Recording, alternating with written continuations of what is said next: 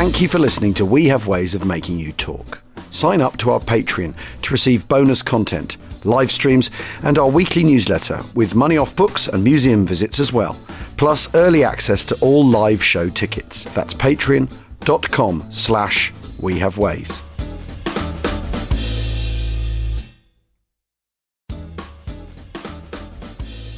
Today's extract is from Spitfire by Geoffrey Quill, the legendary Spitfire test pilot. Chapter 6, K5054. 2 days later, Bob Handyside and I set off in my old 3-litre Bentley with parachutes, overalls, helmets and other gear stowed in the back to drive from Brooklands to Martlesham to start the full load trials on the G4/31 prototype, soon to become the Wellesley, and to complete the contractor's trials in accordance with official requirements. The official test requirements were stringent and very detailed, and I'd studied them long and earnestly. I was acutely conscious of the responsibility for doing these trials at Martlesham, whilst Mutt was standing by for K5054 for his next flight down at Southampton. It was necessary before each flight to transpose carefully a lot of the requirements onto paper on a knee pad to serve as an aide-memoire in the air, and on which to record the results. So, on the 10th of March, I took off in K7556 from Martlesham with Bob Handyside in the back and with a full load of fuel and ballast to represent the payload. We started the specified slow flying and stalling tests, behaviour near the stall, and these had to be carried out with both wheels up and wheels down. I completed the wheels up sequence and then selected undercarriage down, but one leg hung up and I was left with one green light and one red. God damn it, I thought, not again. Just my luck.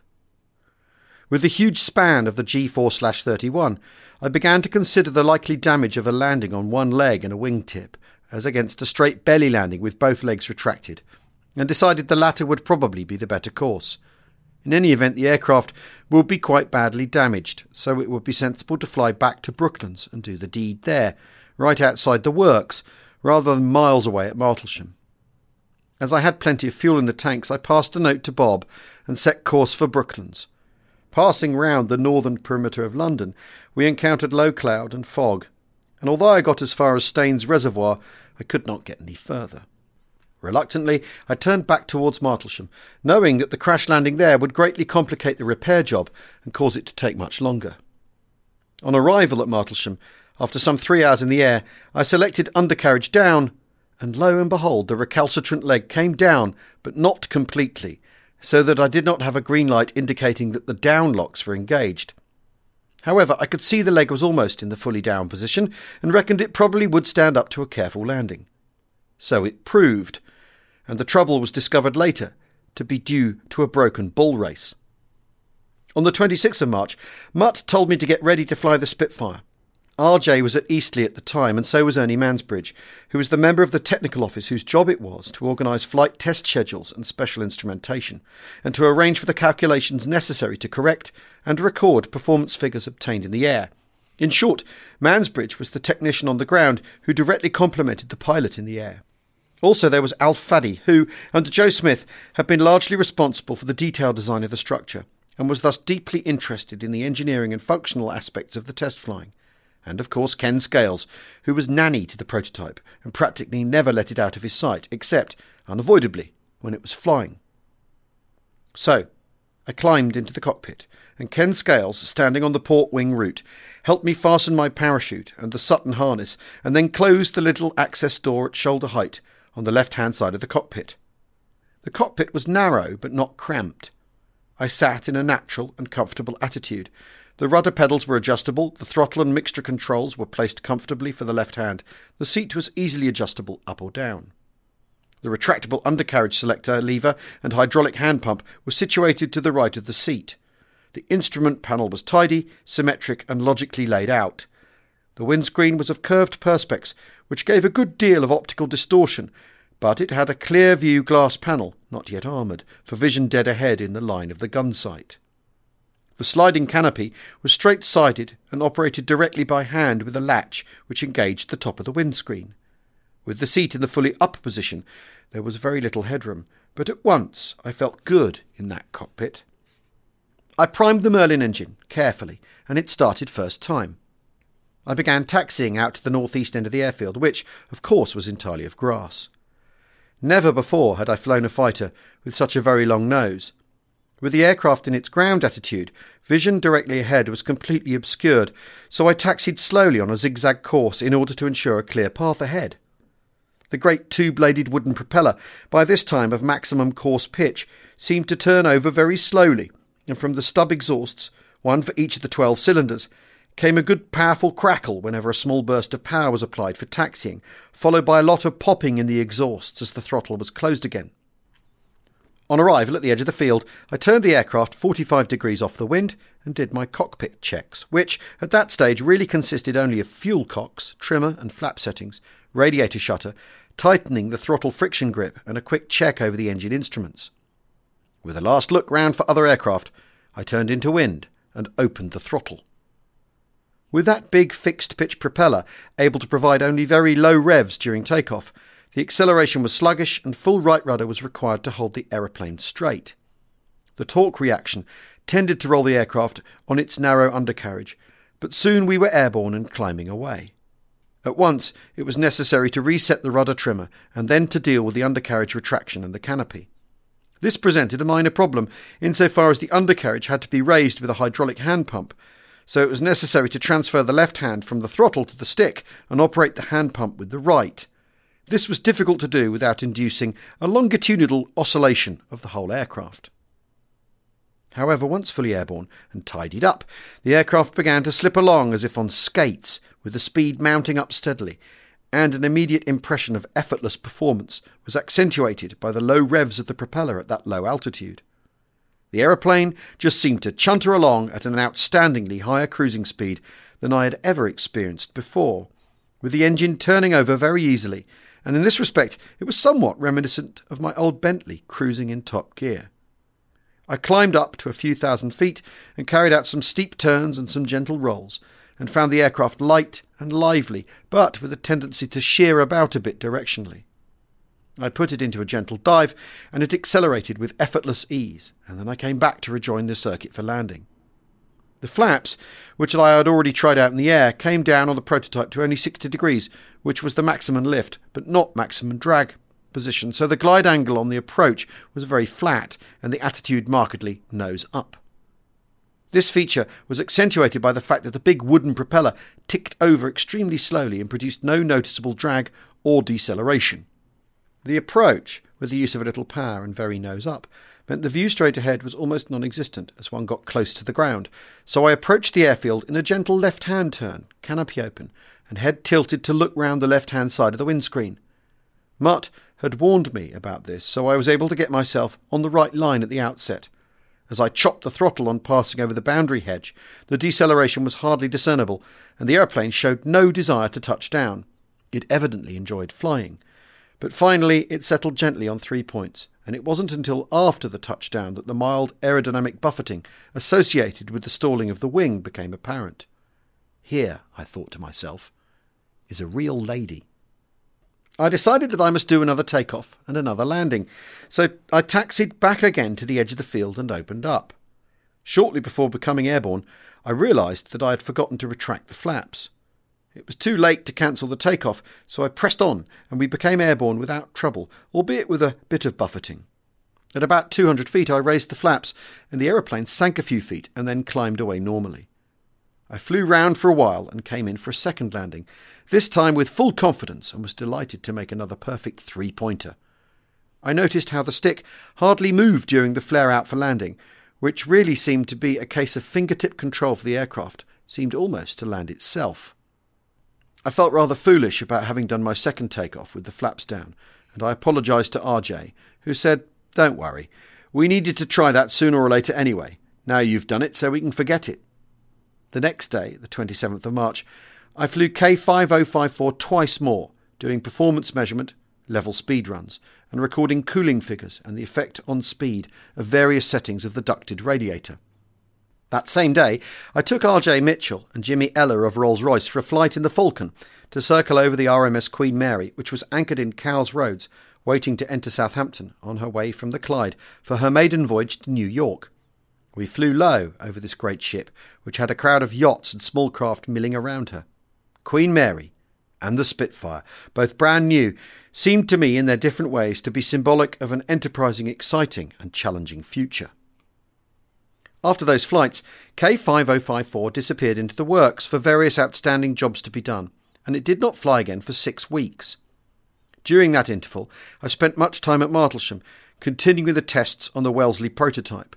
On the 11th of May, I flew K5054 on level speed performance measurements at altitude, checking lateral stability characteristics at the stall and ground handling and air handling at the forward limit of the centre of gravity. Then, later on that afternoon, Mutt Summers flew K5054 on a handling check, and I flew the Falcon with RJ in the back, accompanied by John Yoxall, the chief photographer of Flight magazine, to take the first air-to-air photographic sortie of K5054. It was at about this time that the G4/31 and the F37/34 acquired their official names, Wellesley and Spitfire. The first use of the name Wellesley appears in my log on the 3rd of April, and the use of the name Spitfire, as opposed to Supermarine Fighter, on the 11th of May. It is said that Sir Robert Maclean proposed the name Spitfire, and the air staff agreed to it. The name had previously been used unofficially for the F7/30 gull-winged steam-cooled fighter designed by Mitchell and first flown on the 19th of February 1934. It was an ill-starred project of extremely disappointing performance, which never got beyond the prototype stage. The failure of this aeroplane had been a sore point with Mitchell, who had tended to blame the restrictive nature of the operational requirement laid down by the Air Ministry. But the F7/30 episode had the positive and significant result of inspiring Mitchell to start an altogether new design project. The result was K5054. When the name of his failed aeroplane was revived and applied to his beautiful new creation, Mitchell was far from being enchanted. He was too by this time a much sicker man than any of us realised, and he could sometimes become rather tetchy. When told that henceforth K5054 was to be known as Spitfire, he barked, "Sort of bloody silly name they would give it." The immediate task, however, was to get the Spitfire to Martlesham for its official trials, upon which the whole future of the aeroplane depended. By the time I first flew the aeroplane, on the 26th of March, Mutt had done only a few spot checks of speed performance and nothing on climb or ceiling. He had concentrated only on establishing that the basic flying qualities and other functional aspects were reasonably satisfactory. His cursory speed checks had not been encouraging, and a thorough performance check was now required. I did 2 flights on the 27th of March, devoted to recording accurate sets of level speeds above and below the full throttle height, which was just below 17,000 feet. I also recorded information on the ducted radiator system. This had been designed as a result of basic research work done at the Royal Aircraft Establishment, RAE, by Dr. Meredith, and had been a major factor in reducing the cooling drag, which would otherwise have constituted a most serious barrier to the performance of both the Spitfire and the Hurricane. The early recording of data on its functioning was therefore a matter of great importance. Meredith's work at Farnborough was an excellent example of how basic research at the RAE could make a vital contribution to ad hoc design work carried out by industry. This was exactly how the system was meant to work.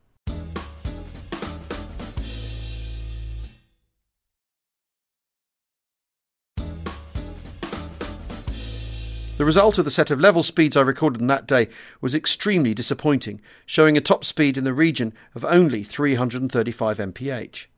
This was a source of great worry to Mitchell, because it was little more than the Bush Telegraph system was telling us about the top speed of Sydney Cam's Hurricane, already several months ahead of us in development.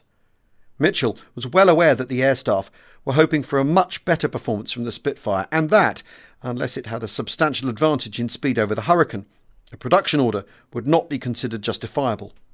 Also, Mitchell had always afforded the first priority in the design of the Spitfire to the achievement of maximum performance, and several sacrifices of other characteristics, such as pilot's view and ease of production, had been made in pursuit of this.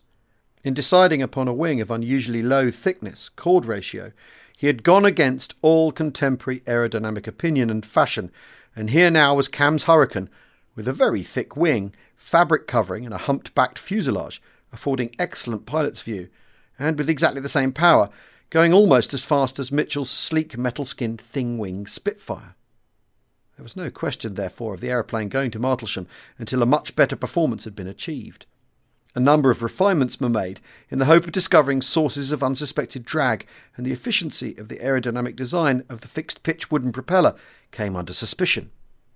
The Spitfire propeller designers considered that at full speed and revs, the helical speed of the propeller tips was such that they might be running into compressibility, e.g. Mach number, problems, so they designed a propeller with tip sections to alleviate this possibility. While this propeller was being manufactured, we tested some other propellers, but none of them produced any very significant improvement. Then, on the 5th of May, I flew with the new Supermarine propeller and carried out a full set of level speed tests. Alfred Price quotes Ernest Mansbridge. Geoffrey went off and did a set of level speeds with it. When he came down, he handed me the test card with a big grin and said, "I think we've got something here." And we had. We'd got 13 miles per hour. After correcting the figures, we made the maximum speed 348 mph, which we were very pleased with. Mitchell's objective had been 350 mph, but he considered 348 mph good enough. Apart from solving the performance problem, it was of course essential to ensure that the handling and stability qualities of the aeroplane were fully acceptable before sending it to Martlesham, and also that the general functional and strength characteristics had been proven. This is what occupied the rest of the limited flying available to us before the aircraft was dispatched to A and AEE. On one of his early flights, George Pickering had encountered some incipient rudder overbalance, and it was decided then and there to reduce the area of the rudder horn balance. Thereafter, the directional stability characteristics were reasonably acceptable. Determination of the centre of gravity limits was the next job. The forward limit was determined by ground handling and braking considerations, but the aft limit by longitudinal stability characteristics in flight. I flew K5054 at an extended aft limit centre of gravity loading on the 13th of May, and the aircraft was violently unstable. So we moved the centre of gravity progressively forward by a process of ballasting until we reached a position where, on a purely qualitative assessment, the longitudinal stability characteristics seemed reasonably acceptable. In those days, since there was no reliable or accurate method of measuring control forces, stick forces, or elevator angles, the only quantitative way of measuring stability in the air was by recording phugoids. This was done by disturbing the aircraft longitudinally from a trimmed condition of flight and then leaving it to its own devices and recording by stopwatch and airspeed indicator reading how and if the disturbance damped out or whether it increased in amplitude or even diverged. If the disturbance damped itself out and the aircraft returned to its original condition of trimmed flight, the stability was positive, but if the disturbance increased in amplitude or diverged, then the aeroplane was to a greater or lesser degree unstable. At the aft limit loading, which we eventually settled on at that time, the phugoids which I recorded showed the aeroplane to be just unstable, but not seriously so. At its normal service loading, however, the stability was just positive, and I thought this acceptable, but I asked Mutt Summers for his opinion, and he agreed it as suitable for delivery to Martlesham. However, all this showed that the longitudinal stability of the Spitfire was very marginal, and that the acceptable range of centre of gravity movement in flight was very small. This was, in fact, indicating a problem which was to be with us in one form or another throughout the long development life of the aeroplane. Lateral stability at the stall, in accordance with ADM 293, also had to be checked, and this was done on an opportunity basis during flights primarily devoted to performance measurement. On the 14th of May, I did the first dives to the design maximum permissible indicated airspeed of 380 mph IAS indicated airspeed. These dives were done at a height at which the corrected true airspeed worked out at 465 miles per hour. During the second dive, the port undercarriage fairing tore away with a loud bang and damaged the underside of the fuselage. In those dives, I observed that the aileron control was becoming rather heavy, but not excessively so. On the first production versions of the Spitfire in 1938, the maximum permissible indicated airspeed in a dive was increased by nearly 100 miles per hour to 470 mph IAS, and this was when the aileron problems came to light. See Chapter 15. Cooling suitability tests for glycol and oil systems had to be done before delivery, and these required some special instrumentation and special flights. Spinning tests however, were deferred until later, after the aeroplane had returned from its first sessions at Martlesham, because the model tests which had been carried out in the free spinning tunnel at the RAE had indicated very poor recovery characteristics. Obviously, nobody wished to risk losing the aeroplane at this stage in the game. The pressures both from the Air Ministry and from within Vickers to get the aeroplane delivered as soon as possible to Martlesham were enormous, but the overriding consideration in Mitchell's mind had been to get the maximum possible speed performance, and he would not let it go until he was satisfied. In retrospect, perhaps, the most surprising feature of that early phase of tests was the very small amount of flying that was possible. This was due primarily to the aeroplane spending a lot of time in the works on engine and propeller changes and modifications, and alterations of various kinds. K5054 was flown to Martlesham on the 26th of May 1936 by Mutt Summers and handed over to Squadron Leader Anderson, CO of A Flight A and AEE. At that time, the normal all-up weight of the aeroplane was 5,819 pounds, with the centre of gravity at 0.321 of the mean wing chord. The three RAF pilots primarily involved in these early Martlesham trials were Flight Lieutenant H. Edwards-Jones, Sergeant S. Roth, and Flight Lieutenant Simmons. The trials carried out at Martlesham established a top speed of 349 miles per hour for the aircraft, against our measured result of 348.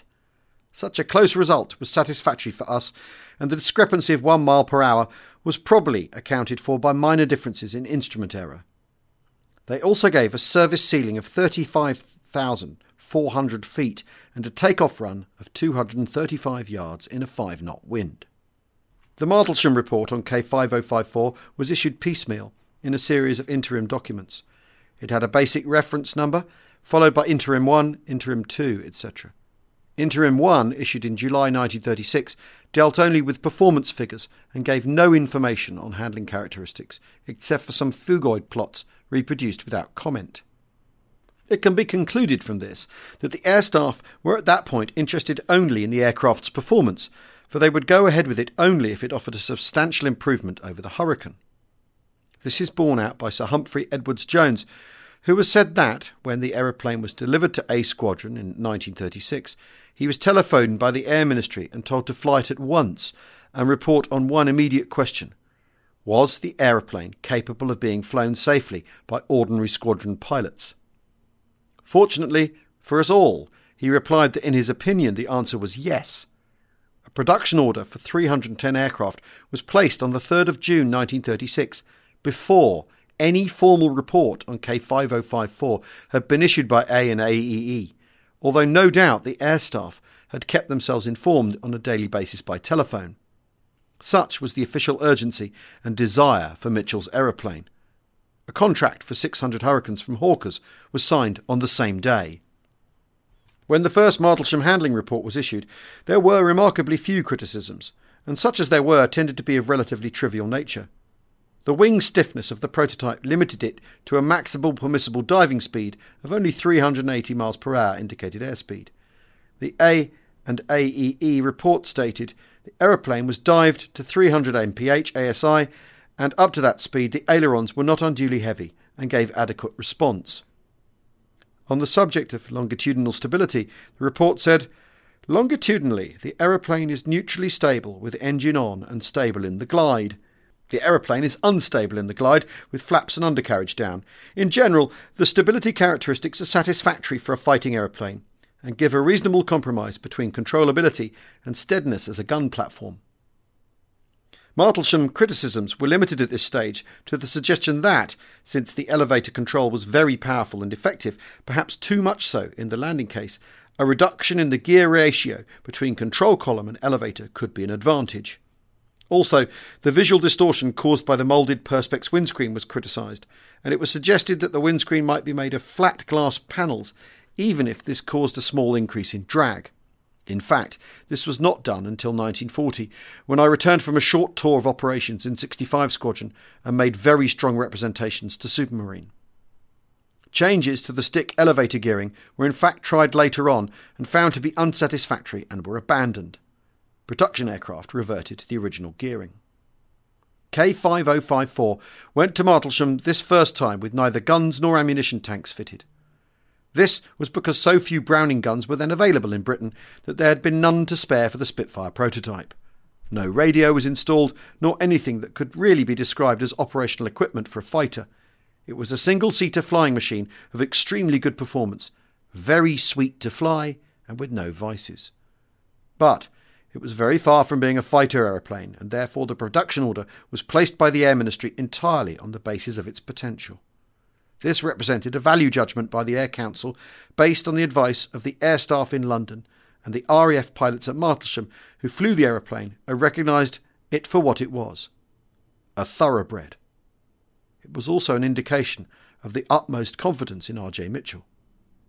There was still, however, a long and difficult road ahead before a quantity-produced and fully effective fighting machine was to emerge from the submarine factory.